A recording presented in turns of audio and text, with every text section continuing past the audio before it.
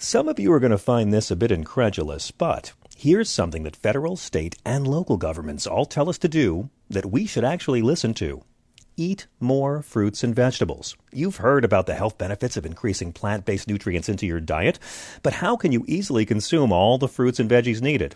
Well, it's easy. By adding Grown American Superfood and Essential Vitamins Plus Immunity into your meals. Grown American Superfood and Essential Vitamins Plus Immunity is a power blend that has 31 fruits and vegetables in every scoop. Organic vegetables, super greens, super fruits, and super sprouts. It is fortified with essential vitamins plus an immunity boost. And right now, you can get a free 2-week supply of Grown American Superfood and Essential Vitamins Plus Immunity by just paying $8.95 for the shipping and handling. And not only that, you'll also get a free frother to quickly whip up your healthy and nutritious Grown American drink. Go to grownamericansuperfood.com/John and order today. Okay, it's time to commit. 2024 is the year for prioritizing yourself. Begin your new smile journey with Byte, and you could start seeing results in just 2 to 3 weeks. Just order your at-home impression kit today for only $14.95 at Byte.com. Byte Clear aligners are doctor-directed and delivered to your door. Treatment costs thousands less than braces. Plus, they offer financing options, accept eligible insurance, and you can pay with your HSA FSA. Get 80% off your impression kit when you use code WONDERY at Byte.com. That's BYTE.com. Start your confidence journey today with Byte. This is the John Fugelsang Podcast.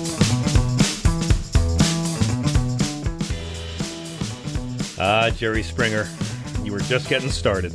I'm John Fugelsang. Welcome to Sirius XM Progress on Channel 127. I hope you had a great Thursday.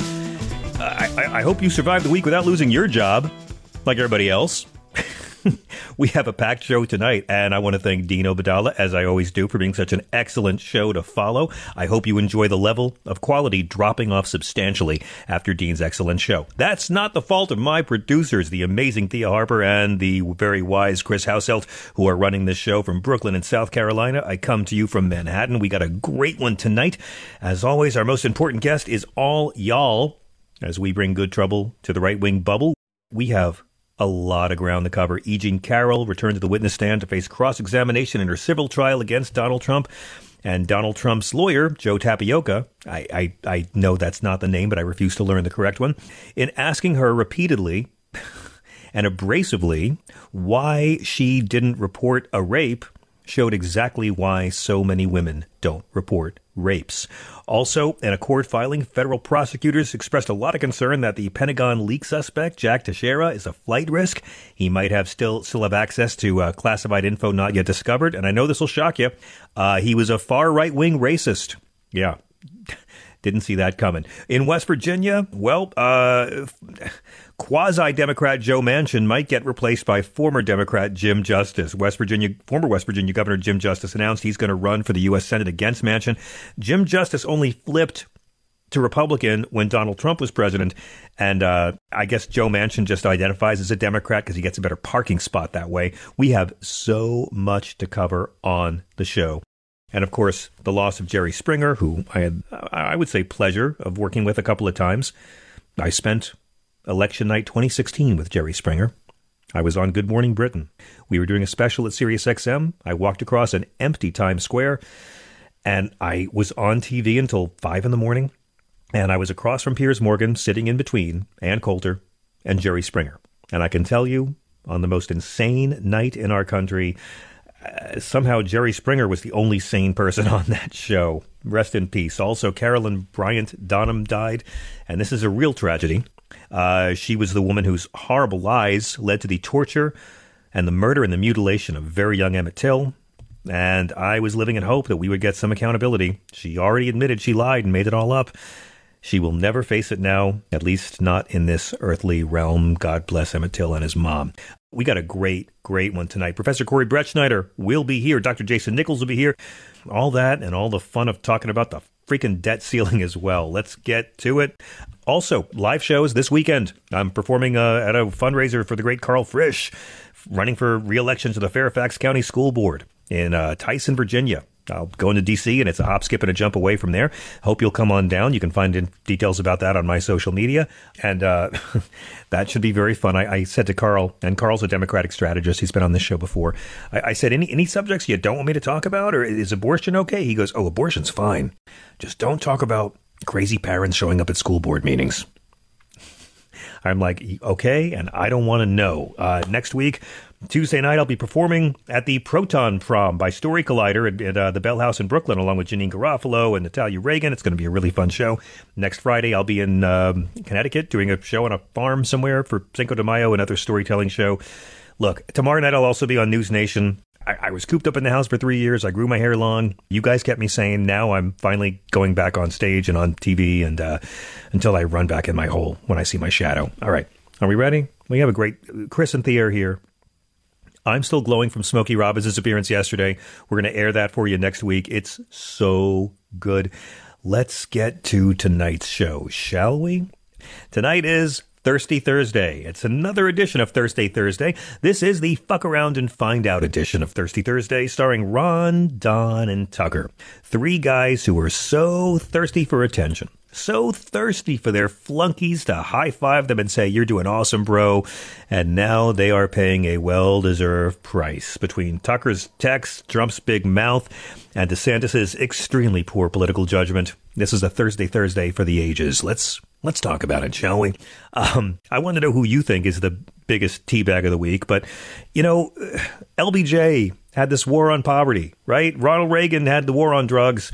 And Ron DeSantis has a war against Donald Duck and Goofy. Now, you know the story, but for those of you waking up from comas, it all began when Disney criticized the Don't Say Gay bill, which limited discussions about sexual orientation and gender identity in the classroom. Of course, if you talked about heterosexual relations or cisgender gender identity, that'd be fine. It's Ron DeSantis' bigoted little thing that allows anyone to sue anyone for saying anything they don't like.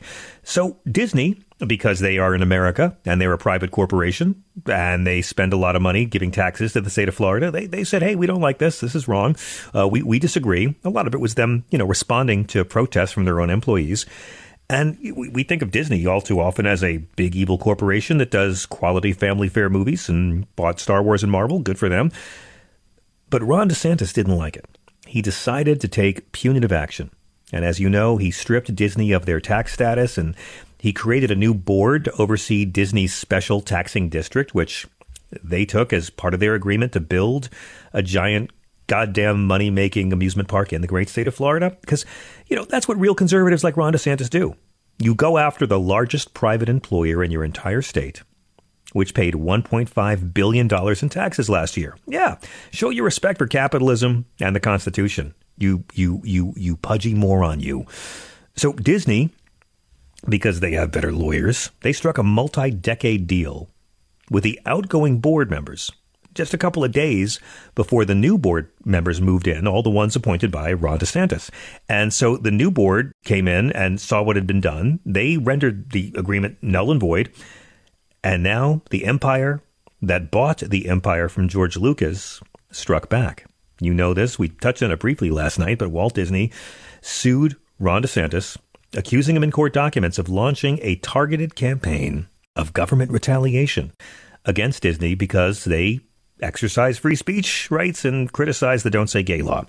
The lawsuit says, in America, the government cannot punish you for speaking your mind. And they filed this lawsuit against the Oversight Board as well. He's saying he weaponized his political power to punish the company for exercising free speech. Look, personally, I think it's great seeing a Republican presidential candidate go after corporate America. Why not? But there's backfiring, and then there's this. It takes a lot to get me to want to play a clip of Larry Kudlow on this show. Here's Larry Kudlow beating up DeSantis, all for the benefit of Donald Trump, on Fox Business. That Governor DeSantis is close to making a fool of himself with his Walt Disney obsession. This has been going on now for months and months and months, and I would argue that it is unseemly, number one. A governor should not be come crashing down on, if not the biggest, one of the biggest businesses. I don't like Disney's politics either, their woke politics. My guess is Bob Iger is going to change that. But whatever. DeSantis should make a deal and stop already. He's not running against Walt Disney for president. No, as we've been saying, he has no campaign skills. He can't debate and he can't negotiate. Donald Trump would be in a room with Disney working this out. DeSantis' problem was it was easy to slap Disney around. They had that dumb CEO, but he's gone. Iger is here. And DeSantis is no match for Iger, who's 10 steps ahead of DeSantis on every move. Now, by the way, Larry Kudlow, who I used to work with and was always very nice to me. I always try to say that. He was always a gentleman to me. I enjoyed hanging out with him very much for the year I worked at CNBC. I also enjoy pointing out that Larry Kudlow had a $100,000 a month coke habit back in the 80s, because why not have that guy handle our country's finances, President Trump? But I hate to agree with Larry Kudlow, but he kind of nailed it. Of course, Larry also said, you don't go after a private corporation, conveniently forgetting that Donald Trump did exactly that and attacked Amazon because he didn't like things that were written about him in the Washington Post. Both of them are owned by Jeff Bezos. He tried to get special postage rates so they'd have to pay more to ship packages. So again, DeSantis is struggling to keep up with Trump, and he declares this stupid war on Disney. And once again, he shows how he knows how to alienate not just young voters, not just women voters, but also donors. Think about it. This is a governor going after the biggest private corporation in his own state, while a couple of hours to the north, the Republicans in Congress are creating this unnecessary economic terror by threatening to not raise the debt ceiling. Way to freak out your donors, party. Way to just say, hey, you want stability? You want predictability? Go for Joe Biden. And it's so bad now that Nikki Haley has gone after him. She tweeted, hey, at Disney, my home state, South Carolina, will happily accept your 70,000 plus jobs if you want to leave Florida. We've got great weather, great people, and it's always a great day in South Carolina. SC's not woke, but we're not sanctimonious about it either. Take a moment to talk about how stupid that is. We're not woke, but we're not sanctimonious. Hey, you didn't like his bigotry? We're just as bigoted, but we're not sanctimonious about it. Oh, my God, these people, how do they put their shoes on? Yeah. Right? So right away, just to show how I can't believe I thought Ron DeSantis was such a scary guy 12 months ago. This is how micropenis his energy is. Right away, a super PAC for Ron DeSantis and his bid for president, even though it's not official yet, put out an edited video of Disney officials voicing support for LGBT characters. And it's just a video with interviews without context, people saying, my, like, not all secret gay agenda. The video is called Mickey Haley. He made a 45-second attack ad on Nikki Haley, and it's getting a 6-figure digital buy in South Carolina. Can you think about that for a second? Nikki Haley will never be president. She is running for vice president at best. And Ron DeSantis, knowing she'll never be president, just spent 6 figures to make an ad to run it in her home state. After all this, Ron DeSantis, moron that he is, threatened to build a prison next to Disney World. Great. He has weaponized government against a private corporation for exercising free speech. Disney has an open and shut First Amendment case on their hands. But again, Ron, good job alienating women and young voters and donors. You are the Scott Walker of Rick Perry's. So let's move it a little further. It's Thirsty Thursday. Who else couldn't keep his freaking trap shut and is paying the price? Well, look, Donald Trump. Where do it be? Let's pick one area of Trumpism. If you're following the E. Jean Carroll defamation case, and you should be, yesterday, Judge Lewis Kaplan, he's the presiding judge in Trump's rape defamation case. He had a pretty big ruling. He's taking Trump's derogatory social media posts that he posted over on Truth Social very seriously. Donald Trump did all these media posts about E. Jean Carroll and calling her a liar and bad-mouthing her and disparaging attorneys. Now the judge who's presiding over the case called it entirely inappropriate. And E. Jean Carroll's attorney, Roberta Kaplan, was reading Trump's Truth Social post to the court just a few minutes before E. Jean began her testimony, where Trump was disparaging the case as being a total scam. So Judge Kaplan warned Trump's attorney, Joe Tapioca, that any more of this commentary from his client could open him up to a new source of potential liability. She's literally suing him not for rape, but for defaming her. And he decides to fight back by not showing up in court and defaming her. Ugh. She went on to testify against Donald after her lawyer read these remarks, and she stated very plainly, "I'm here because Donald Trump raped me." Trump denies this, of course, using his favorite denial, more or less, that she wasn't hot enough for him to sexually assault. Great. And he couldn't be bothered to attend the trial. And let's just say he's made a very poor impression of himself to those jurors. Judge Kaplan said, "I have concluded that there's virtually nothing in there as to credibility, and even if there were, the unfair prejudicial effort into going into this subject would outweigh any probative value."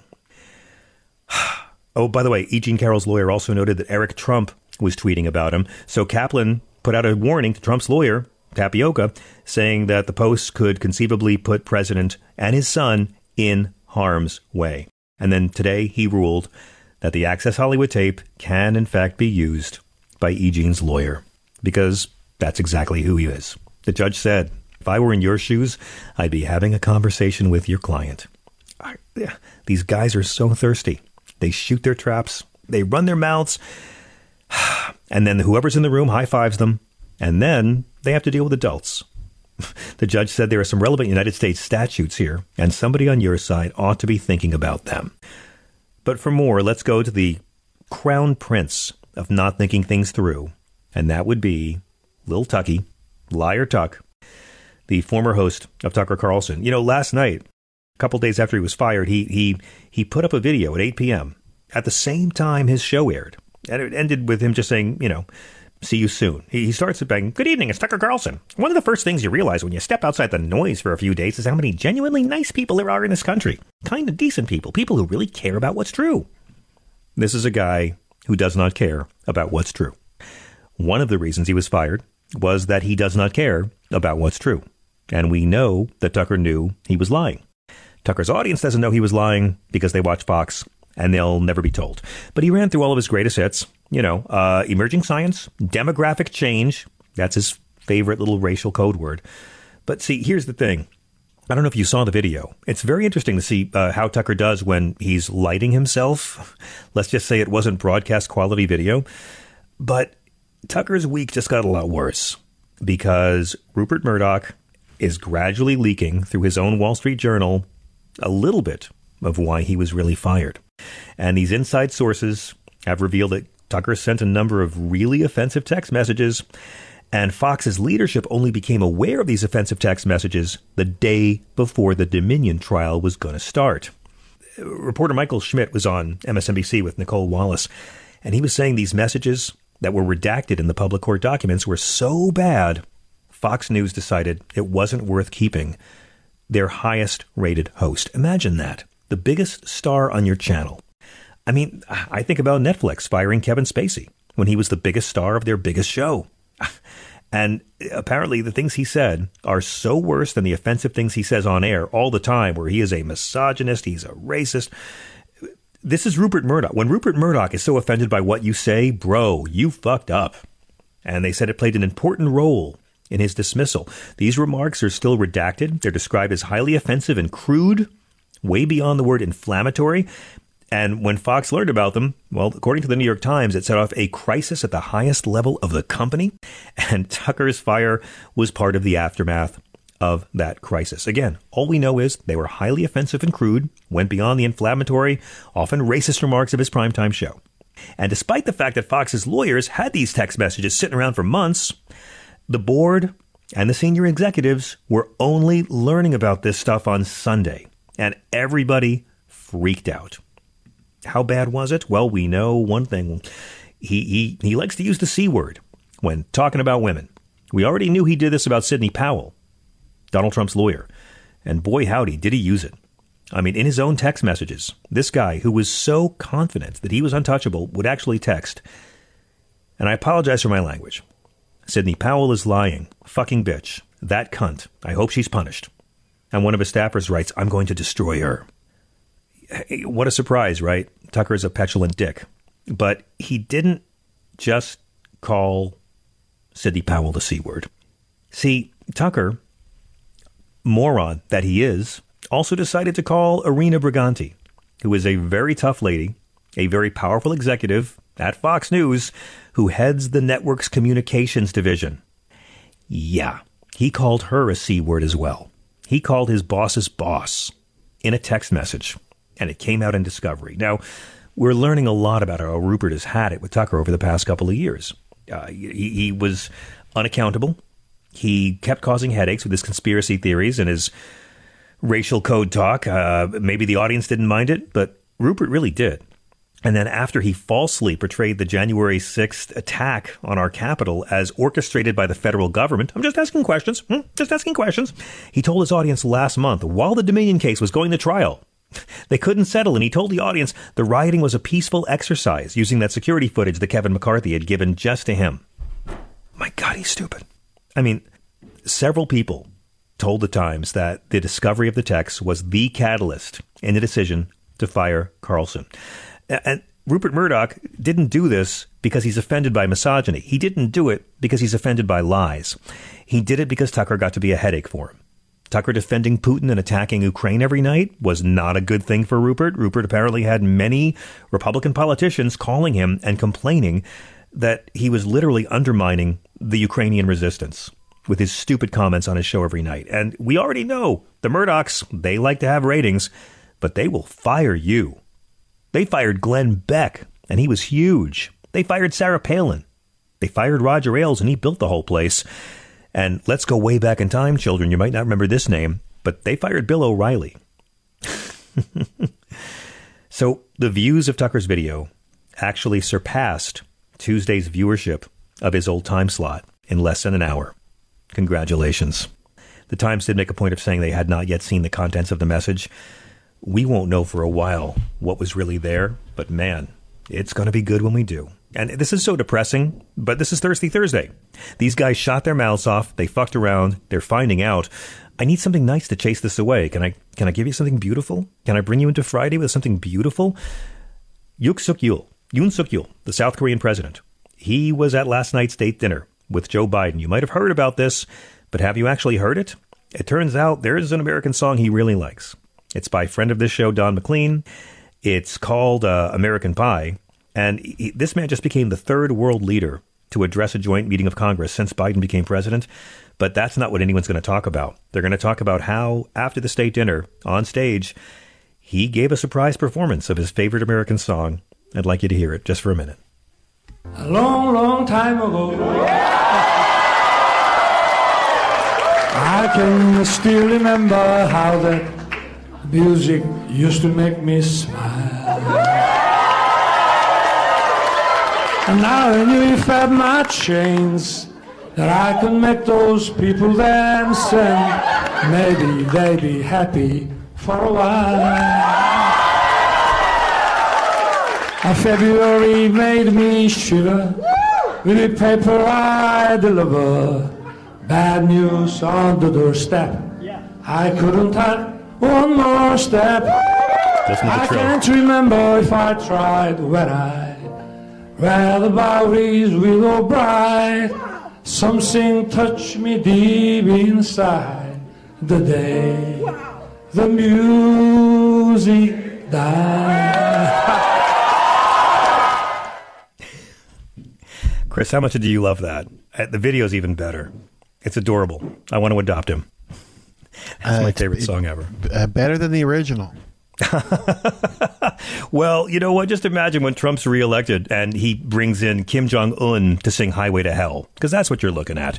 We are at 866-997-4748, 866-997-GRIT. We're getting to everybody's calls tonight. We're going to take a very quick break.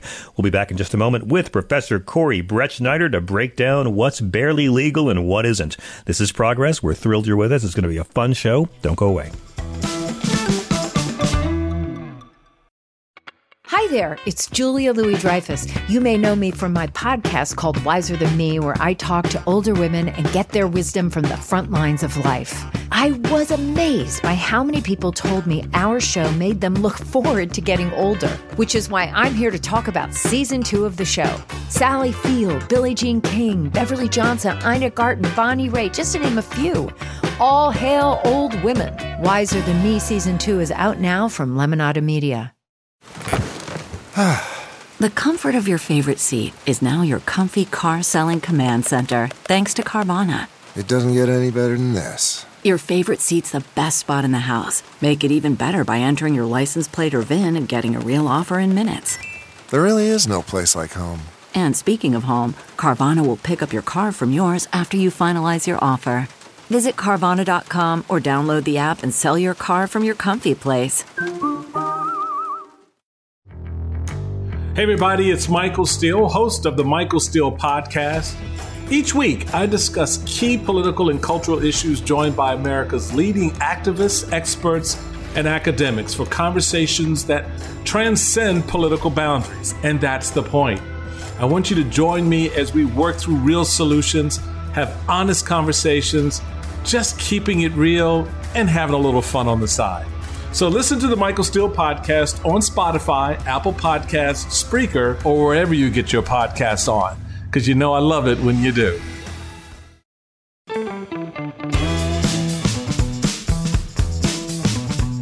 This is SiriusXM Progress. I'm John Fugelsang, and Corey Brettschneider is the professor with a PhD in politics from Princeton, the law degree from Stanford, and he uses them to fight crime and enrich the lives of students in the poli-sci department at Brown University. You've read his stuff in Politico and Time Magazine, the New York Times.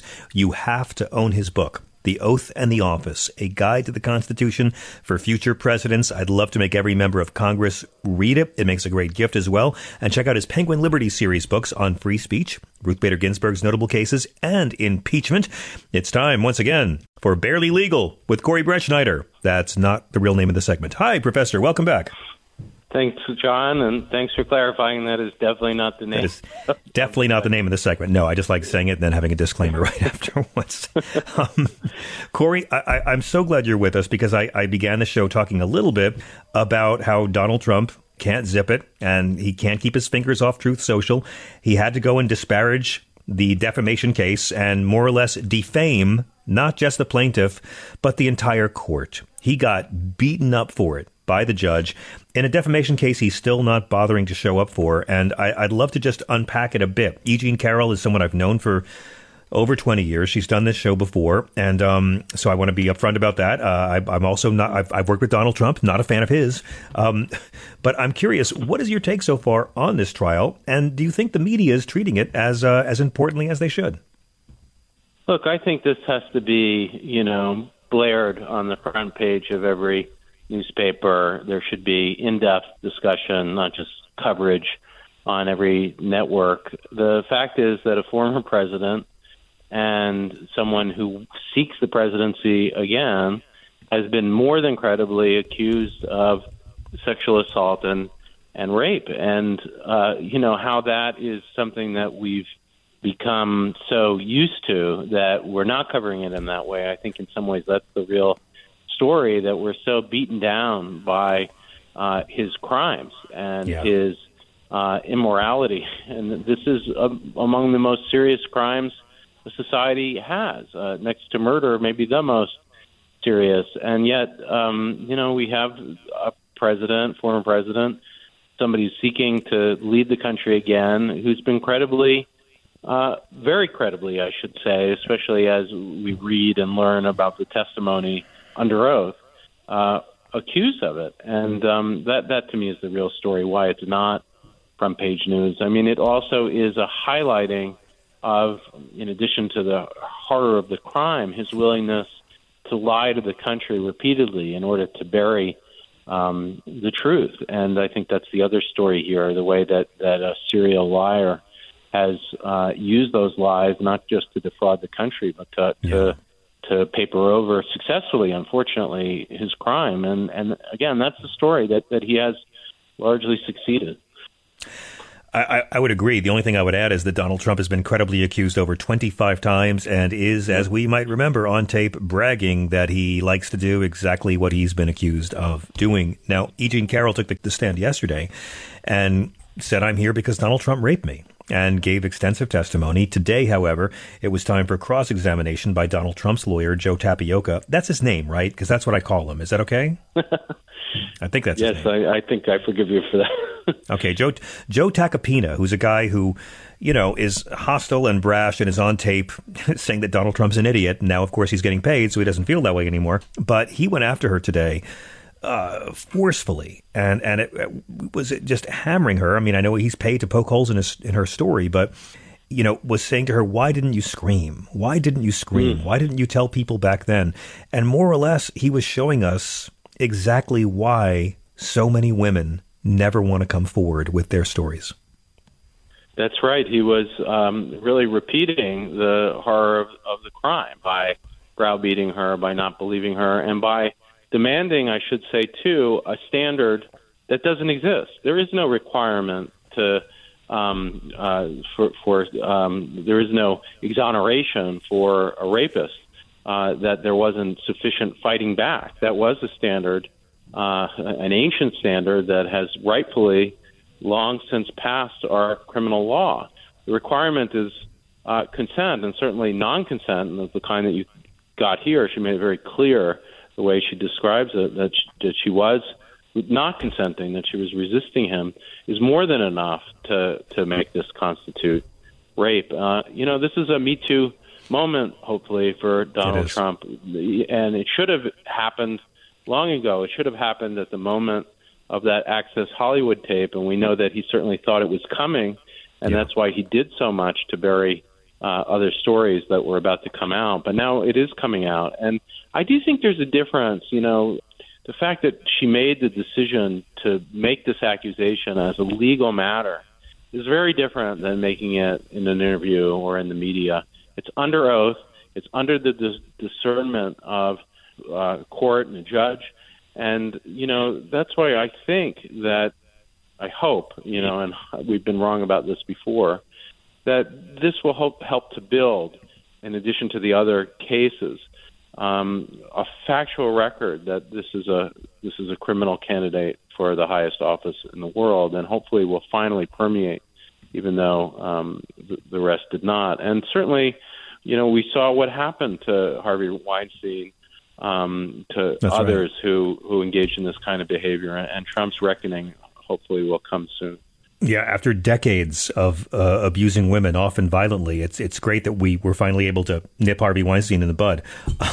E. Jean, of course, said that it was this New York Times story documenting what he did that inspired her to write her book, What Do We Need Men For? A Modest Proposal.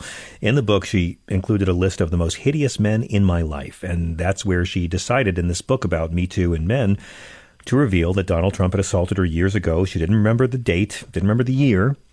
She had blocked a lot of it out. Now, what's interesting is if you grew up in New York, you probably remember the local CBS News anchor, Carol Martin, who I used to watch all the time when I was younger. And Carol Martin is friends with E. Jean Carroll.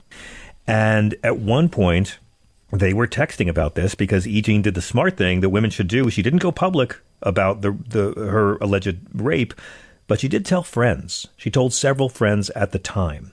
And they shared a text exchange that E. Jean Carroll had with Carol Martin, where Ms. Martin said, "This has to stop. As soon as we're both well enough to scheme, we must do our patriotic duty again." And E. Jean wrote back, "Totally. I have something special for you when we meet."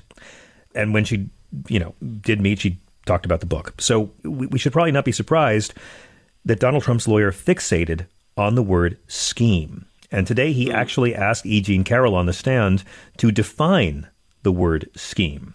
She said it had no evil connotations, but is that the sort of thing that traditionally would hurt a plaintiff in a case, even if it was her friend who said it and not her? Yeah, he's trying to, and this is a classic old-fashioned defense lawyer tactic to put the victim on trial, and that's what he's doing here. That's what he did. In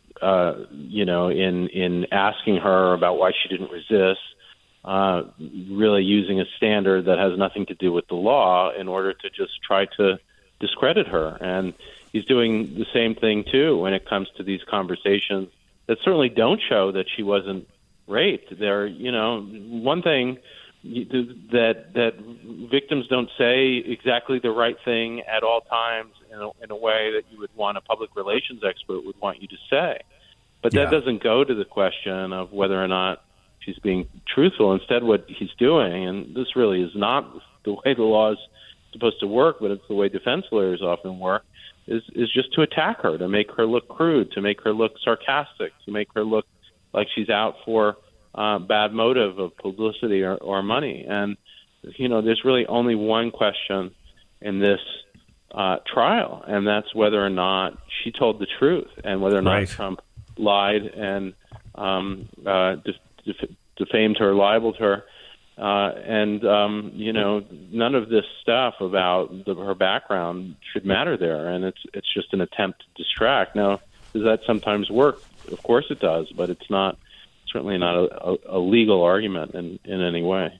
I mean, Tacopina was certainly as brash as he's paid to be, and kept demanding her to say, "Why didn't you scream? Why didn't you scream?" And she actually stated, "He raped me, whether I screamed or not."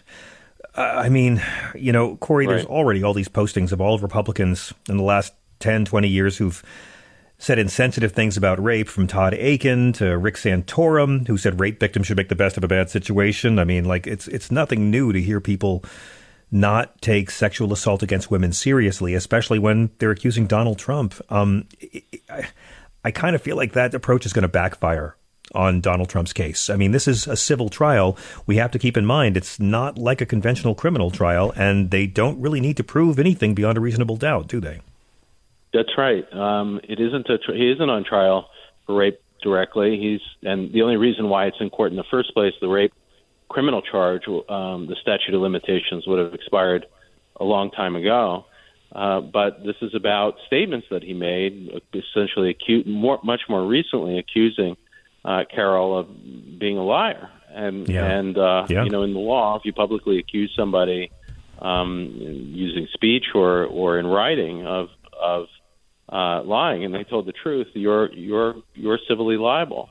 So this isn't about the money. I think it's about proving in court that even though he's not going to go to prison for this, that what she said was true, and that he lied about it, and really that he is a rapist. And even though it's not directly about rape, it is a libel trial. It is an attempt to have legally certified the brute fact that the former president, who's running again, is a rapist. And, this has a political dimension. The conservative press has been going after Carol because she's funded partly by people like the founder of LinkedIn who have political interests.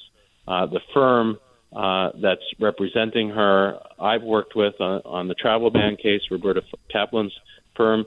They are not indifferent to Trump as a danger to the society, as a danger to the republic. But that doesn't mean that at the same time they don't have a case of somebody who lied about rape. And it's an attempt to take that one instance and to show the country, in addition to the court of law, who we're dealing with. Now, in the case of Harvey Weinstein, I think hopefully there's a parallel. He was so well known for so many of the assaults and harassment continual that he had engaged in. But once he went into a court of law, the things changed. Now, in that case, it was a criminal conviction that took him out of society. But there is, I believe, a kind of educating value, a factual assertion backed up by a court of law that changes things, and that's the strategy here. And I think Carol is totally brave to do this because she really is going to gain nothing, but the country could potentially gain a huge amount. I want to ask you, Professor, how significant it is that the judge ruled that E. Jean Carroll's legal team could use the Access Hollywood tape as evidence. I know that the judge found the tape permissible because there's a rule that allows evidence of any other sexual assault committed by the defendant to be presented. I think it's noteworthy alone that the Access Hollywood tape is now being legally treated as evidence against the defendant. Yeah, in evidence, there are a lot of complicated rules about what gets in.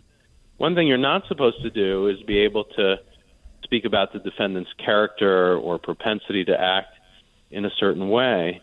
But, habit and patterns are a different thing. And what's going on, I think, in the Access Hollywood tape is not, and this is why I'll defend this ruling, is not an instance of trying to say, oh, he did these other things that we should blame, that constitute evidence for him doing it in this case. It's something much more general. I mean, what he was saying in that Access Hollywood tape is that, in general, I am a sexual assaulter. That's it. And so that is relevant to this case because you have testimony of him talking not about a prior act or a distinct act, but of continual acts. And so I think part of it is the kind of evidence that you're getting here is not about character. It's about a statement about a continual pattern of acting, and that's why I think it was right to get it in. And another way to put it is it was so egregious, so incriminating what he said, and so broad in its application that it's not an unfair attempt to try to convict him for one crime when he's admitted another.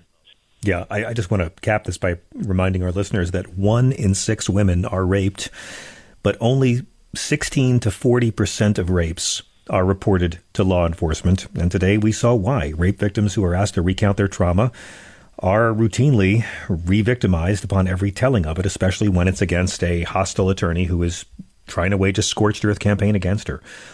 Corey, I do want to I will say on that, John, that I don't want to let the judge off the hook.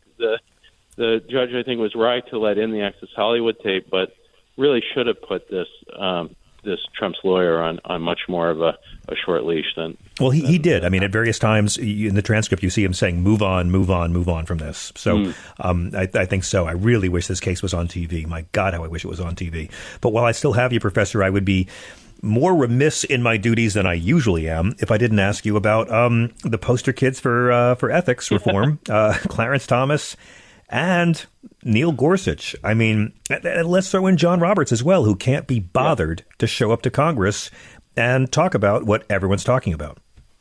It's not that it's partly that he didn't show up to Congress, was unwilling to testify when, of course, Congress is considering and should be considering serious ethics reform that would limit this egregious behavior from happening again. And we can talk more about the kind of legislation that they really need to pass. But it's that he wrote this really ridiculous statement of ethics and letter to the committee in lieu of showing up. It essentially refuses to change anything. And, I really feel that the Chief Justice is just insulting the body that has the ability to pass mandatory ethics rules that would apply to him and his court, and is also mocking the American people. I mean, we're not stupid. We've seen 2 justices now who look like, what way to put it, that they are taking what at worst are bribes, but at best are, something closely resembling it, certainly undue influence by people who have matters before the court. In the case of Gorsuch, taking money from the head of a law firm that continually has cases before the court and disclosing, knowing he has to disclose the transaction, but not disclosing who the transaction was with. That suggests that he's hiding something. And, of course, Clarence Thomas knew better than to think that he could go on thousands and thousands of dollars worth of vacations with somebody who's conservative donor and has interest also before the court continually and not say anything about it. And the cover-up is really being conducted by the supposed moderate. Chief Justice is just defending it all. And Congress needs to act. I mean, this is enough of talking about this. Yes, the court might try to limit any ethics reform. That would be pretty interesting to see a constitutional challenge by one of the justices to that legislation. But hopefully they'd be too embarrassed to do that and would accept their fate. This has to be a bipartisan, mandatory ethics reform that passes. But isn't that the problem? I mean, Democrats, they know that Congress has legitimate oversight when it comes to the courts. They hold the purse strings, but Republicans are going to view any attempt at reform as an attack on them.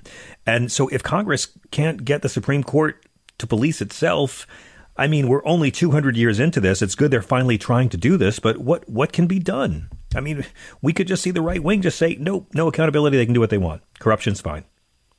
Yeah, I mean, as always, you hope for some sliver of senators who are going to see, and, let's not be naive about this. There's a political dimension possibly in the other way. The more the legitimacy of the court is on the agenda, the more the corruption of Gorsuch and Thomas, and, of course, Kavanaugh, speaking of sexual assault, are another person credibly accused of sexual assault that sits on the highest court in the country. The more they're the story, the more that's going to hurt Republicans' chances in various races around the country, including the presidency. So hopefully they'll see that they've got to act in order to curb these abuses, because, these increasingly the court does look political, and worse than that, it looks corrupt.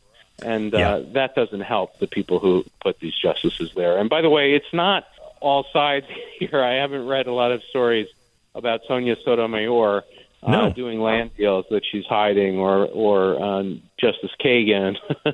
So it's really one wing of the court that we're. I mean, Corey, if we found out that George Soros had given Sonia Sotomayor hundreds of thousands of dollars worth of vacations, what do you think Fox News would do? It's just it's I think frankly she would have resigned. That there is not an evenness and an awareness of wrongdoing, and of course the Fortas case is an important one. That Fortas, a left progressive justice, was told by Earl Warren to step down on charges of corruption that weren't anywhere close to this.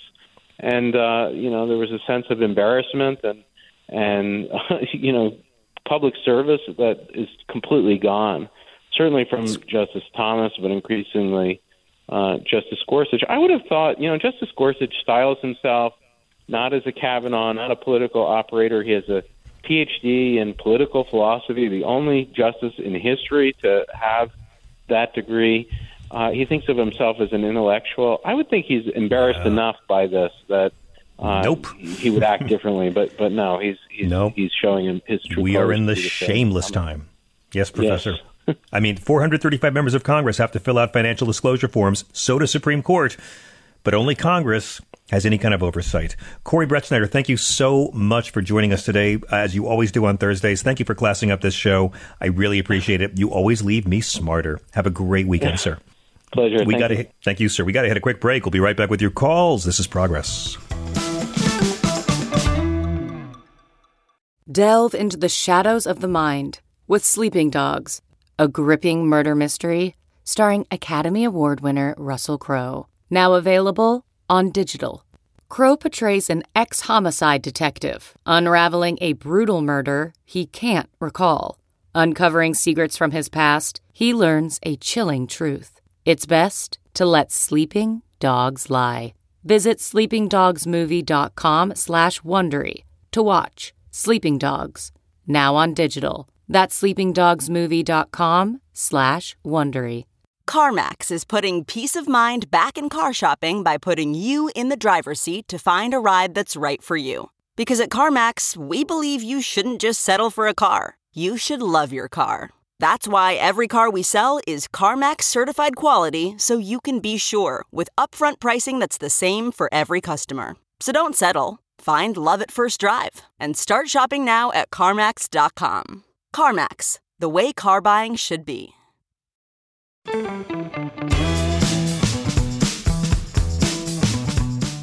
I'm John Fugelsang. This is Progress. I want to play a really quick little clip. Earlier in the day, I just want to play this. This is on SiriusXM POTUS. Julie Mason got Senator Dick Durbin's reaction to the thanks but no thanks letter from Chief Justice John Roberts. Give a listen. The justices of the Supreme Court saying earlier this week that they don't feel like they need any ethics. What do you make of that? It was an incredible response. I wasn't surprised that the Chief Justice didn't accept my invitation to appear. I wish he had. He is certainly competent to testify before a committee. I respect his intelligence, and I think he, more than most justices, really has a feel for the reputation of the court, which is probably at its lowest ebb in recent history. He declined. But the worst part of it was the declination included an attachment of what he considered to be the existing ethical code of conduct for the United States Supreme Court. It really, I don't want to say, I'm trying to be respectful here, it really was a disappointment. When you consider what we've learned over the last several weeks about Justice Clarence Thomas taking lavish gifts from a Texas billionaire and not disclosing them, to think that there is a code of conduct that would allow that to occur is a laughing matter. And that code of conduct can never happen. I wanted to play that during Corey Brettschneider's segment, but he was so damn brilliant, we didn't have the time. Let's go to your calls. Jessica is calling from Maine. Good evening, Jessica. How you doing? Good. How are you? Great. What's up? Okay. Two things about, since it's Thirsty Thursday, we'll also include Ron DeSantis in this. I was reading an article, I forget where, somebody had interviewed some women he had dated before he met his wife. Yeah. And this guy is such, I don't know what to call him, but he would say, they'd be at dinner and he'd be like, well, how about next time we go out for Thai food? And if she said, don't you mean Thai food? The date was over and he ghosted her because he could not stand to be corrected. Really? Wow, I didn't hear that one. And, oh, by the way, yes, stipulate once again, God has a sense of humor.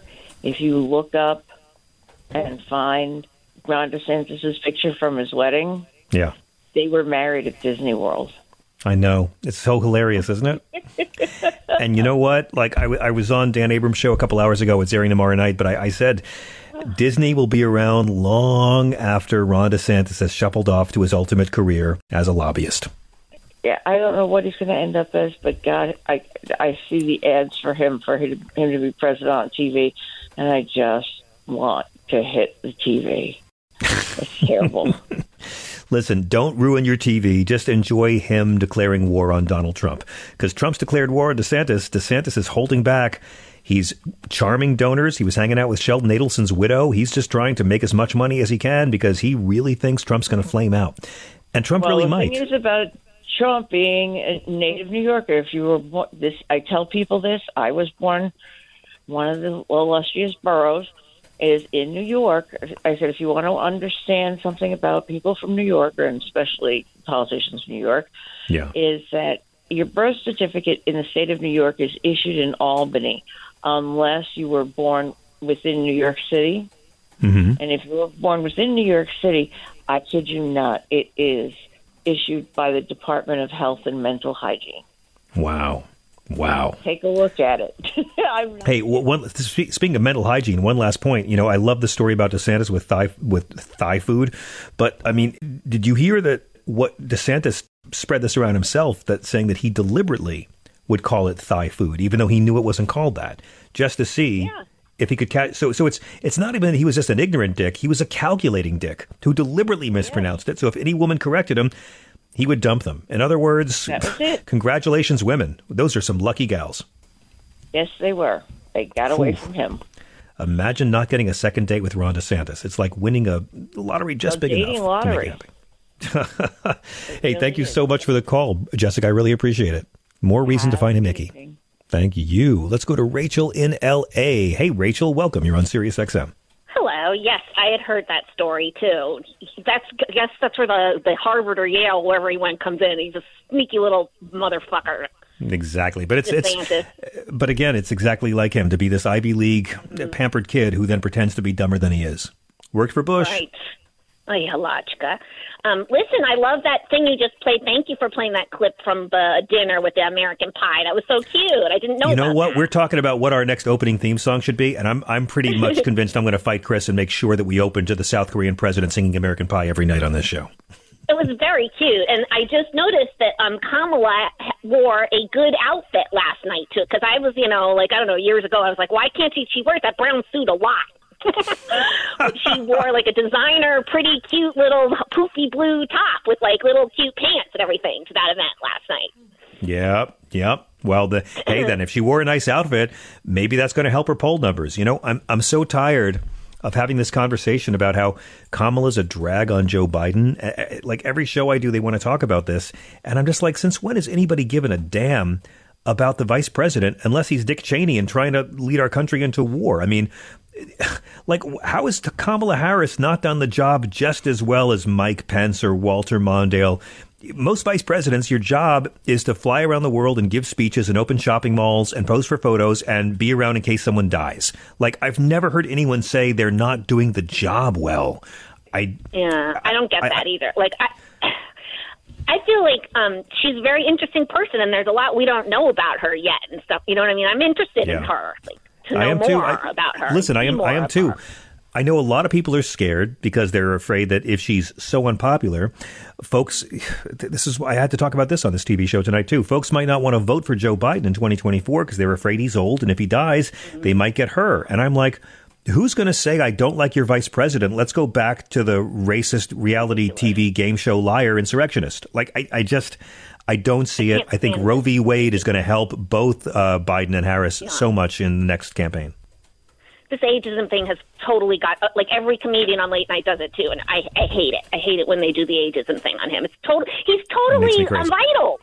I mean, Trump is only 4 years younger, and he's a complete crap shape. Like, he could go any minute. But that's the thing, right? You want to express legitimate concerns. Okay, I'll hear you out, but then you're supporting Trump, President Sippy Cup, afraid of ramps. Go ahead. Make the debate just Joe Biden and Donald Trump walking up flights of stairs, and we'll vote based on that. I think Biden would win. I would like to say I love Miss E. Jean Carroll. I felt so good for her today that she stood up and she was like, I was raped. Don't tell me because I didn't scream. I wasn't raped. Like, oh, that was good. Like, that's important for all women. It was really good, but I mean, it's just like, I wish it was on TV because I want more people to see it. Right. This is why women don't come forward, because when you do, there will be a man. And I get it. That's Tapioca's job. He's being paid to poke holes in her case. But, like, it shows exactly why so many women never come forward when they've been assaulted. Listen, on a lighter note, yes, I wanted to report 2 really fun TV shows that I've been happy to watch. Please. And they're both, like, Latin. One's a boy, one's a girl. Like, Leguizamo, that show he has, exploring. I don't know what the name of it is, but it's on Sunday nights on MSNBC, and it's about he goes to all, 6 different cities and learn all about the cities and the culture, and it's really fun and good. Mm-hmm. And then Eva Longoria also has this show that she's producing with Stanley Tucci. That's probably why. And it's like Searching Mexico or something, Finding Mexico on CNN. And that also is that is a little bit like the Stanley Tucci one, but in Mexico. But with Eva Longoria is so gorgeous and fabulous. I'm eating tamales and she's like at the tamale factory. Like, it's really good. Yeah, I mean, who knew that actors' dream role would one day be playing themselves in a reality travel show? But that seems to be the genre now. It's working good for those two. I really like. They're very nice. I mean, it worked good for Stanley Tucci as well. Yeah. Yeah, and also here in West Hollywood last night there was robberies with AK-47s outside of La Boheme. You mean there was robberies with freedom guns? Freedom. Okay? Freedom guns. I'm not surprised. Was anybody hurt or shot? I didn't hear a thing about this. I don't think anybody was hurt. They were mainly used as for to intimidate for robbing is what it seems like happened. Right. Oh my God. But it's it's madness. Really scary. Yes, it's madness. Rachel, I thank you so much for the call. I really appreciate it. Thank you. Be well. Bye. We're going to take a very quick break. Bye. We'll take a very quick break. When we come back, more of your calls. And I'm very excited to welcome Dr. Jason Nichols back to the show. We have a lot of ground to cover. We're getting all of our favorite smart friends to show up tonight. Let us know what you think of the E. Jean Carroll trial. Let us know what you think of Ron DeSantis' meltdown. Let us know what you think of the life and legacy of Jerry Springer. We'll be right back. This is Progress. This episode is brought to you by Philo. Do you love TV? Do you love saving money? Then Philo is your solution. Philo has shows, movies, and live TV for just $25 a month. You can even try it for free with their 7-day free trial. No contracts, no commitments, no hassles. Just a better way to watch TV. Never miss a minute of shows like the hit docuseries Where is Wendy Williams? Or classics such as Friends. If you can't get enough TV, then there's no better way to watch. Philo has more than 70 channels like BET, MTV, and AMC. And the best part? You can try it yourself with their 7-day free trial. Sign up today at philo.tv/poppods. That's philo.tv/POPPODS to get 50% off your first month. Okay, picture this. It's Friday afternoon when a thought hits you. I can spend another weekend doing the same old whatever, or I can hop into my all-new Hyundai Santa Fe and hit the road. With available H-Track all-wheel drive and 3-row seating, my whole family can head deep into the wild. Conquer the weekend in the all-new Hyundai Santa Fe. Visit HyundaiUSA.com or call 562-314-4603 for more details. Hyundai, there's joy in every journey.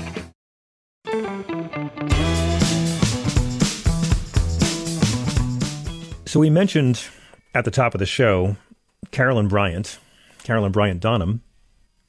She's the white woman whose accusations set off the brutalizing and lynching of Emmett Till almost 70 years ago. She's died at 88. She got to grow old, something Emmett Till did not get to do.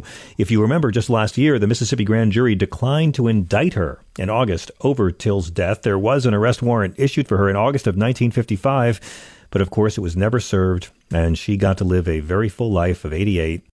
And we all found out she made up her accusations, and nothing happened anyway.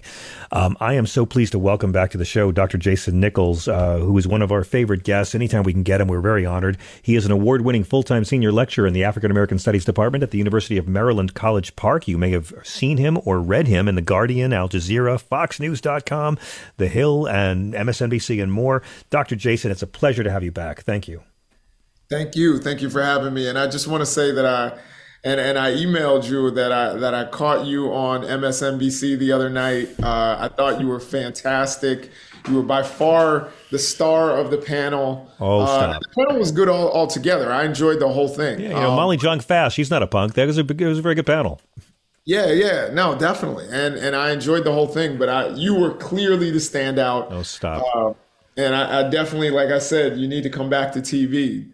Doctor, I'm very sheepish and embarrassed, but I have to say, I'm doing this interview with you right now. People can't see me, but I'm wearing a suit and tie, and it's your fault, Jason, because you have been pushing me to go back on TV. I worked in TV for years. I lived off TV for a while, and then I took a break after I had a horrible abortive experience doing a syndicated show for Fox 5 years ago, and I just said, I'm taking a break. The pandemic made that happen. You, sir, have been pushing me to go on TV more.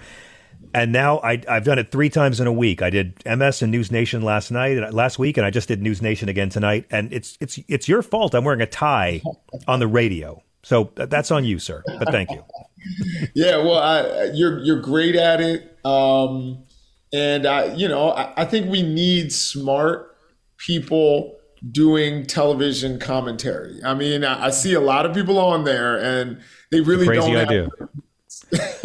I don't know if I'm a smart person. I kind of think like News Nation likes me because they want to have a liberal that the viewers can savage in the comment section. If you really want to know, there's going to be a lot of people on YouTube calling me an SJW cuck snowflake. So that's probably why they want me. You know how it works, but I hope to be on a panel with you on TV very soon too. Let's make it happen. We can certainly make that happen. I happen to know a few people in TV. Let's do it. So, Doctor, I'm so glad you're with us, and it's a day of very, very mixed emotions. Obviously, there's nothing that could have brought Emmett Till back. He only lived to 14 years old. There is never going to be anything resembling justice for him.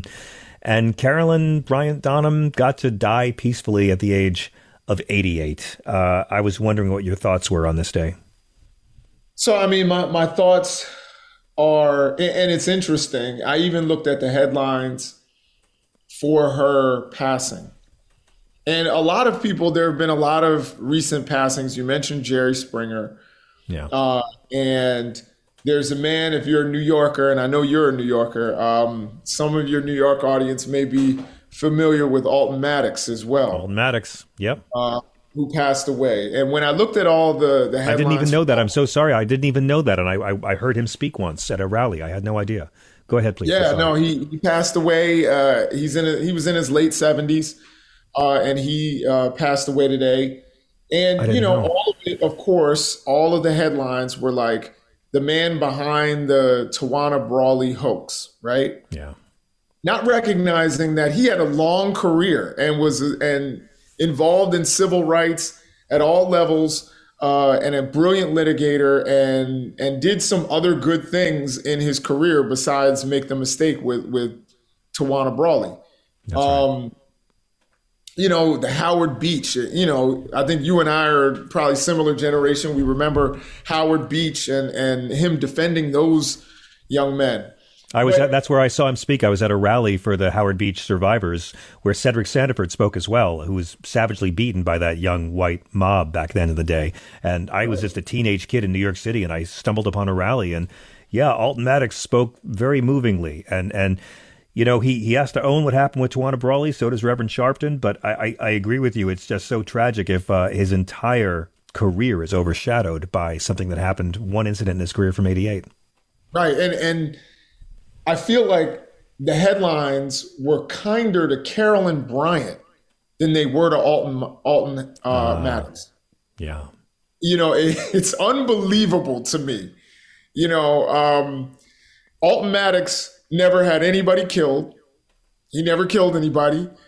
Even with Tawana Brawley, there were, mistakes made, even though I will tell you there are people in the Black community, older people in the Black community who you will ask in New York City. My grandfather, to the day he died, swore something happened to Tawana Brawley. So yeah, I know.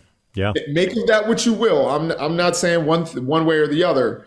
I have my own belief, but I'll keep it to myself. I mean, something happened, but when Reverend Sharpton, who again I'm friendly with, I've done a show many times. I respect the civil rights work he's done, but when he accused the white DA Stephen Pagonis of being in on the rape, that was when that was crazy. That was insane. Yeah. And by the way, just for good measure, Al Sharpton has apologized to me for mispronouncing my name 3 times. He's never apologized to Stephen Pagonis. Just putting that out there. Well, listen, Al Sharpton, I've met Al Sharpton on several occasions. And every time I go, it's like Mr. Burns. You ever seen like Homer and he's met Mr. Burns several times and Mr. Burns never remembers him. And I'll be like, we met here. And he'll be like, oh, in Washington. I'm like, bro, we met many times. But at any rate, Carolyn Bryant, she got to live out her life. She got to see her children, or at least her one child, I believe she has. Yes. Yeah. She was married twice. And it's not a victory that she's dead. Like I see people like, oh, she died. I'm like, she never saw justice. Nope. She never got to go and be put in cuffs and even spend an hour in a facility or in a police station or anything. When there was an open indictment on her, there was an arrest warrant on her, and she got to live out her days peacefully being cared for dying in hospice. Yeah, I mean, it was 1955 in Mississippi. She was 21 years old. Emmett Till was 14. He was visiting. He wasn't from Mississippi. He was visiting, and she said he whistled at her and said, "Hey, baby." Never laid a finger on her. Never accused him of laying a finger on her. Just he whistled at her and said, "Hey, baby." And she told some white men who tracked this 14-year-old child down, and they brutally murdered him. And as the story and the film go, they mutilated him so horribly that his mother, Mamie Till Mobley, who there should be statues of, gave him an open casket funeral and allowed photos of his disfigured corpse to be shared nationwide. And you could argue that this woman's evil and lies, and she did admit it was a lie later in life, that her evil really jump-started the civil rights movement in this country. Absolutely. And it's also important to point out, and this is why I think the black press is so important and the left-wing press is so important, which I don't know that we have much left. Those pictures were in Jet Magazine, which was a black-owned publication. It wasn't like the New York Times shared that. It wasn't like other publications were there. It was Jet Magazine, which was big in the black community. Yep. So I think it's important to point that out. And, the thing with Carolyn Bryant, number one, the guy who discovered that she lied, she said that in court that Emmett Till had said something outside of the, basically intimidated her when she was outside of the store. That never happened. The guy who got that information, who's an academic, I forgot his name, but he held on to that until he could write his book. He didn't turn that over. So again, we go after Republicans for this all the time. They, the Trump people, the people in the Trump administration, John Bolton, they hold on to these things until they get to write their books. And this guy did that. I think that was number one. That was awful. And I just want to bring up one other thing. And I know that maybe there are people in your audience who won't like that I'm saying this, but I'm going to say it anyway because this is a safe place for unsafe statements. Go ahead. Right. The Israelis, if you were a Nazi, they will go to the end of the earth to find you and hunt you down. And they will even dress you up as a woman or whatever to sneak you on a plane and get you back to Israel to face Spielberg justice. Made a pretty good movie about it. You're right. Yeah. Right. They don't care if you are on your last breath. They will do CPR on the plane in order to get you back there so you can face justice in Israel. Yep. Here we are in the United States with a murder that we know caused so much pain, not only to a mother, but to a community of Americans. Yeah. And you know what? And we have the evidence there. There's the evidence. Those guys admitted it. J.W. Milam and Roy Bryant, Carolyn Bryant's husband, they admitted it, right? And yet we were like, well, she's old. She's old, yeah. Just let her die. And and the Israelis, they will hunt, like I said, they will hunt you down to the ends of the earth. They don't care if you're Chile, they don't care if you're in Brazil, they don't care. Old Al Pacino will send them out after you. Yeah, I mean, there's great art about it, but it's even more than that because I agree with everything you're saying, Doctor. But it's not like we were accusing her of lying, suggesting she lied. She lied on the stand as a witness. She falsely testified that this child had made these aggressive physical advances toward her, and later on she said nothing that boy did could ever justify what happened to him.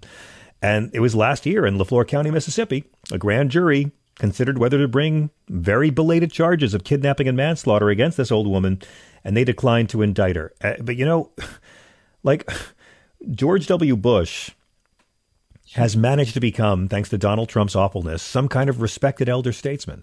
George W. Bush lied 5,000 soldiers to their death. He lied a lie that led to the killing of between 300,000 and 1 million Iraqi souls. I don't know why I'm shocked that this woman didn't go to jail for lying that killed one. We have white supremacist figures who can tell grand lies. Not that he's not a white supremacist. Let me take that. I retract that. But we have Bush's lies that kill thousands and hundreds of thousands. And yet it's still so shocking that this woman's lie killed one person and she walked away clean. I don't know if George Bush, when he dies, if they're going to call him out for it. Colin Powell got called out for it when he died. He sure did. He even said, I'm going to carry this to my grave. He said that. And, the difference is, Doctor, Colin Powell felt bad about it. Powell felt bad about it. I believe he did. George W. Bush, you said he's not a white supremacist. He's not. I shouldn't say that I'll allow it for you to say that. But what I will say is there were 1 million brown people where he was involved in the death of. I completely agree. 1 million brown people. Look, and Condoleezza Rice, who is a brown person that, he made the worst national security head in history. She oversaw the 9/11 attack, and then she sold the lies that led to it. She should be in jail as well. There's a lot of horrible things about George W. Bush, a lot, but being a racist wasn't in the top 50.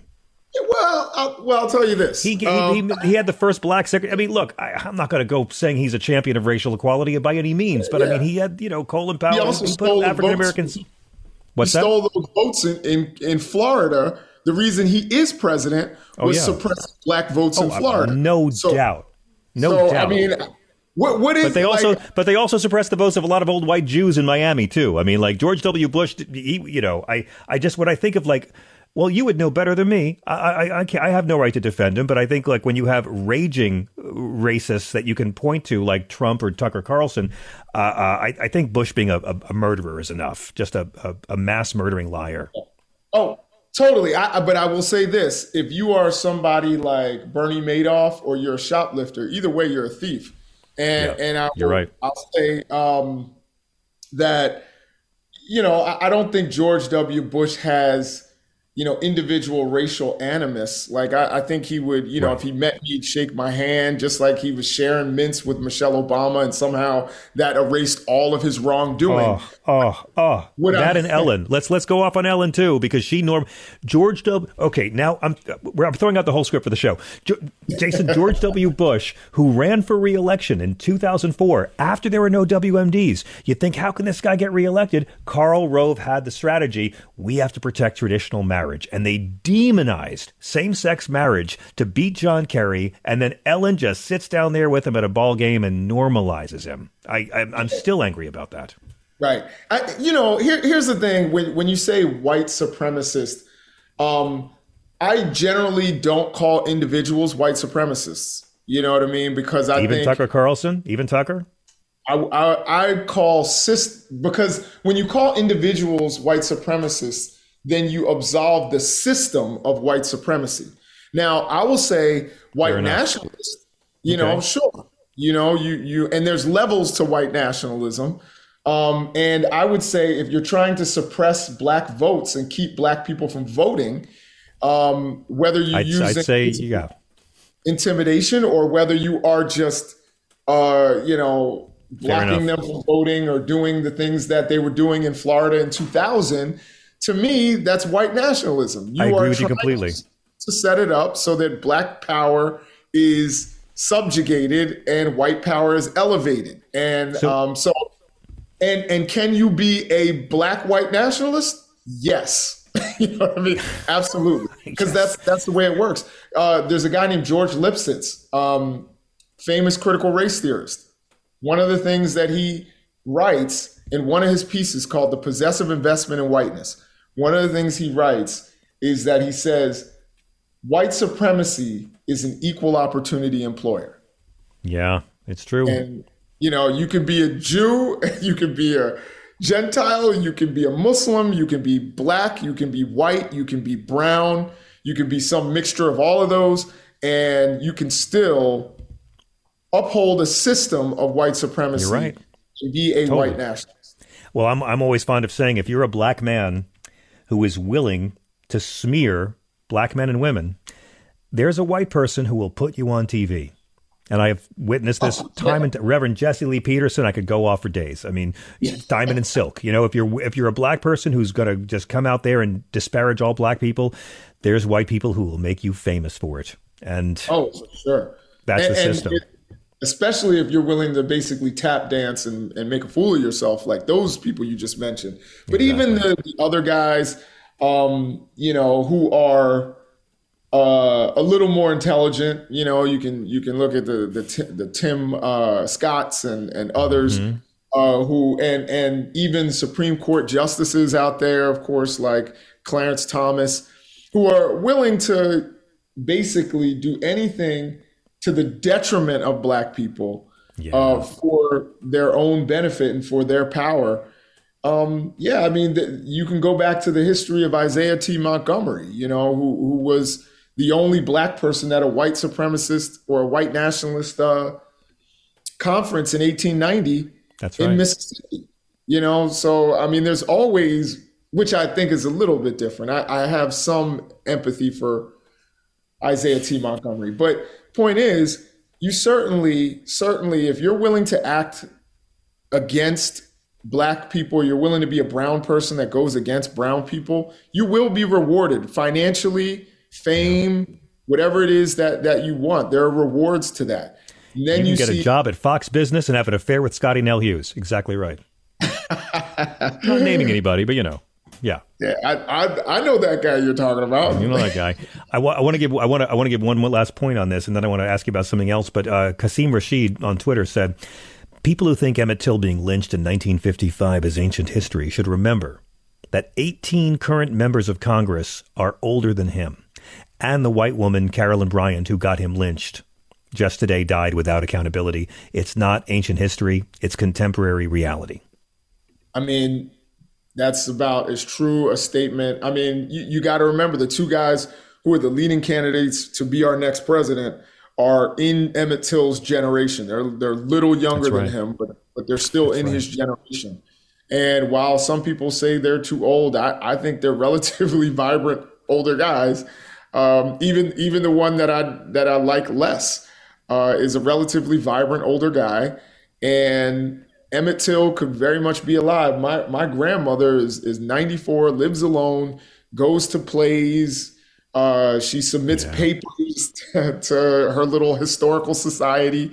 So this idea that, Emmett Till was robbed of that opportunity. He could still be alive. He could still be thriving and doing lots of things, but that was robbed of him. And even if he had died, he was robbed of the opportunity to have a family, to have a wife, to have kids, to have people surrounding him, people caring for him in his final days. Instead, he had men torturing him in his final moments. 14 years old. 14 years old.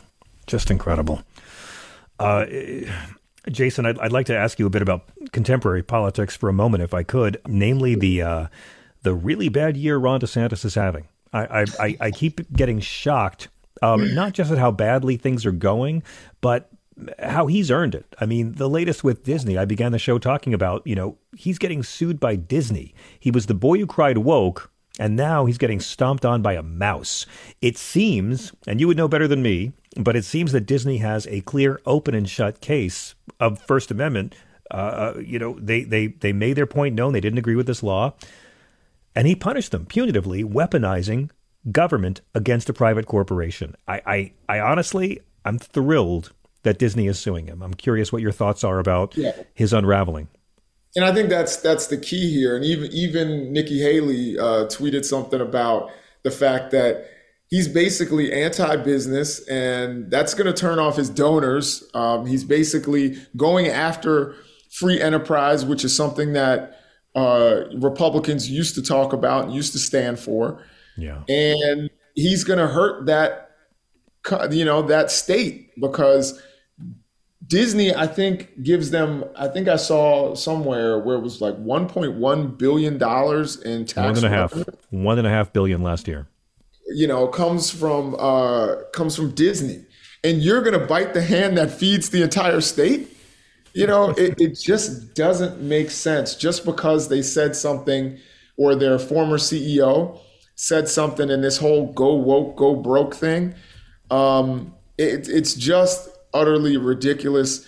And he's just not a very skilled politician. Like he's not even good at what it is he's trying to do. He's not approaching it in a real thoughtful way.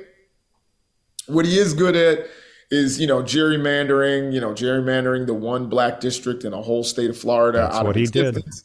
He's been able to do those things. But when it comes to being a skilled campaigner, we're starting to see the same smug kind of, sheepish, small guy that we saw in 2018 that was going to get, under different circumstances would have gotten trounced by someone like Andrew Gillum.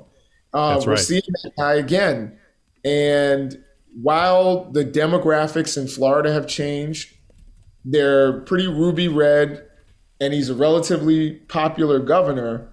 It's not translating on a national stage, and he is not ready for somebody like Trump, who's an entertainer. Yeah. And I think even the polls that say that he would beat Biden, I don't think that's the case. I think Biden would run all over him. I don't know. I mean, I spent all last year thinking DeSantis was the one who could beat him. I think right now DeSantis is just hoping that, Donald Trump gets hit by lightning, because the new Newsmax poll of Republican primary voters, Newsmax, Donald Trump 62%, Ron DeSantis 16%. I mean, he's going to be going around asking for money from Sheldon Adelson's widow with numbers like that. Yeah, no, he's not even. I've been saying for a long time, you and I both have been saying, this guy doesn't have a chance. He's just comes up small. He's not the biggest guy in the room. Like, he's not. We've had, whether you like them or not, our last couple of presidents have had some sort of charm. This is why Al Gore should have beaten George W. Bush, but he didn't have that. Whatever that charm is, he didn't have it. Well, in fairness, if we were in a democracy, he would have won. Al Gore did get the most votes, so he technically beat him. But yeah, I agree completely. Yeah. George Bush was a guy. George Bush was a guy who people wanted to have a beer with, who never drank beer. That's what that was. Right. Can I play you a clip of why Ron DeSantis is not ready for the national stage? Sure. This is earlier today. He was being interviewed. He's been on his, I'm going to be president one day tour. And someone asked him about his time when he was a very junior, brand new judge advocate general, when he was working with Guantanamo detainees. And there's one detainee who said that DeSantis was there and supervised his torture. And someone finally asked him about it today on camera. Here is the man who would be king, Ron DeSantis, showing just how glass his jaw is. During your time at Guantanamo, did you witness any incidents? No, not all. That's BS. No, totally BS. Did you say you were present during those meetings? Is that Who said that?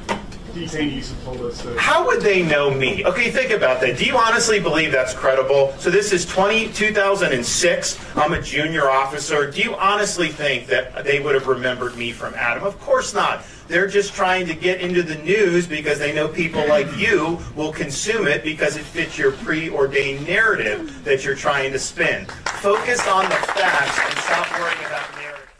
That's his response. There's some big dick energy, huh? Boy, what a relaxed player that is. I mean, he just lost his shit over a question that he probably should have been prepared for.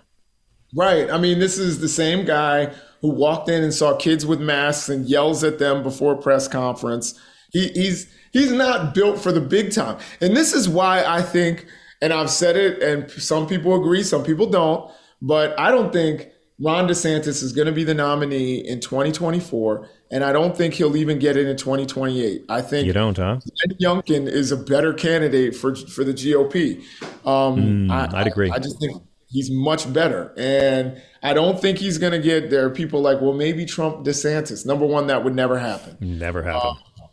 DeSantis, number one, Trump doesn't like him. He thinks he's disloyal. Such insecure men. It'd be hilarious, though, Jason. It'd be so funny. Yeah, that would be funny. And he would have to bow down and kiss a ring. Now, I do think that DeSantis is that ambitious and that weak that he would do that.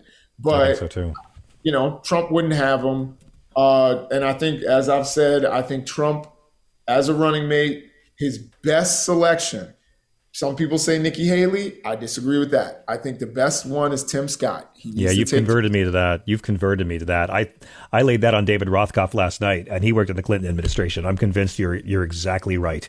If it's not going to be a woman, it will be Tim Scott. How do you feel, Doctor, about Joe Biden's announcement that he will officially seek re-election this week? I think it's interesting. I think, a lot of people were coming down on him. I do a lot of conservative media, and a lot of people were criticizing him for doing a video message and that it was so controlled. And it was funny because I was on this one show and a guy, the host was like, see, Joe Biden didn't even do anything. He didn't give a speech. I'm like, he's literally speaking right now at a union hall. Like, he's literally in the middle of a speech right as we speak. He just made an announcement because through video, because he realized that can be shared over and over. It can last longer than just giving a speech. We saw Donald Trump give that low energy speech at Mar-a-Lago. And who remembers that? Who shares that? Nobody shares it. So it was actually a very smart move to make a concise 3-minute video where it can be shared over and over and over again for a couple, and it'll have a week or two of run. And I think he's going around and going to the right places, going into the union halls, saying, and that's what's going to win him states like Michigan and Wisconsin is doing that. Now, the question is, I'm going to throw a question at you. Should there be a debate between he and RFK? And Marianne Williamson? It's a good question. I mean, I don't think there will be, but should there be? Maybe. I just can guarantee you that he won't do it. Why would he elevate them on a platform? It's like when people tell you don't debate with trolls who have only one follower because they'll get something out of it, but you won't. I do think that Joe Biden will probably most likely follow the Ronald Reagan 1984 playbook, when previously, 40 years ago, we had the oldest president in history. In 1982, the majority of American voters didn't want him to run for re-election. 1/3 of Republicans didn't want him to run for re-election in 1982. I was quoting an old Washington Post story last night. And Reagan ran against Mondale by having debates, but really by just avoiding interviews, by just, giving speeches here and there, but not putting himself in any position where he could be tripped up. And Joe Biden's already announced he won't be having any major campaign rallies in stadiums like Trump does. I think we're going to probably see a very tightly controlled, with very few interviews and a lot of pre-produced video packages, Joe Biden campaign. I think it's a smart move, Yeah. And in terms of the debate, I know people say, well, Democrats are talking about democracy. And number one, I'm not so sure. Everyone's making it seem like RFK would somehow roll over him in a debate, and I don't think that's the case. Listen, there's a lot about RFK. There's a lot about RFK Jr. I like, and he's done this show before. He's not a great public speaker. He really isn't. So I don't think it would be quite that simple. One of the things that I'll say, though, is that Donald Trump had 3 challengers in 2020, and the Republicans didn't have a single debate. So this idea that incumbents should always have debates, that's bad for the party, because you don't want a weakened candidate going into the general election. I totally forgot about Governor Appalachian Trail ran for president, and no one even noticed. Right. Mark Sanford. What's his name? Joe Walsh and Bill Howell. Yeah. They all ran, and, their campaigns lasted like 2 weeks. But the point is, the party could have said, okay, we're going to have debates. And I think Trump would have skipped them. He's talking about skipping the debates now. He's like, which is fine if he does. It's fine if he does, because he'll do them. Trump will not be able to resist taking the bait. And I also, as you know, the debate commissions have certain requirements in most cases that a candidate has to be polling at a certain number to be invited to the debate, which is why we've seen so many people not invited in the past. And I don't, with all due respect to Marianne Williamson, who I like very much, I don't see her getting high enough numbers with Democratic primary voters to qualify for a debate. I don't see either of them getting above 5%. Yeah, no, I mean, so I saw a poll. There was some poll that had RFK Jr., I'm sorry. JFK Jr. is a much tougher get, yes. RFK Jr. At 19%. And I'm like, that's not real. Not amongst Democratic voters. That sounds like a Newsmax poll.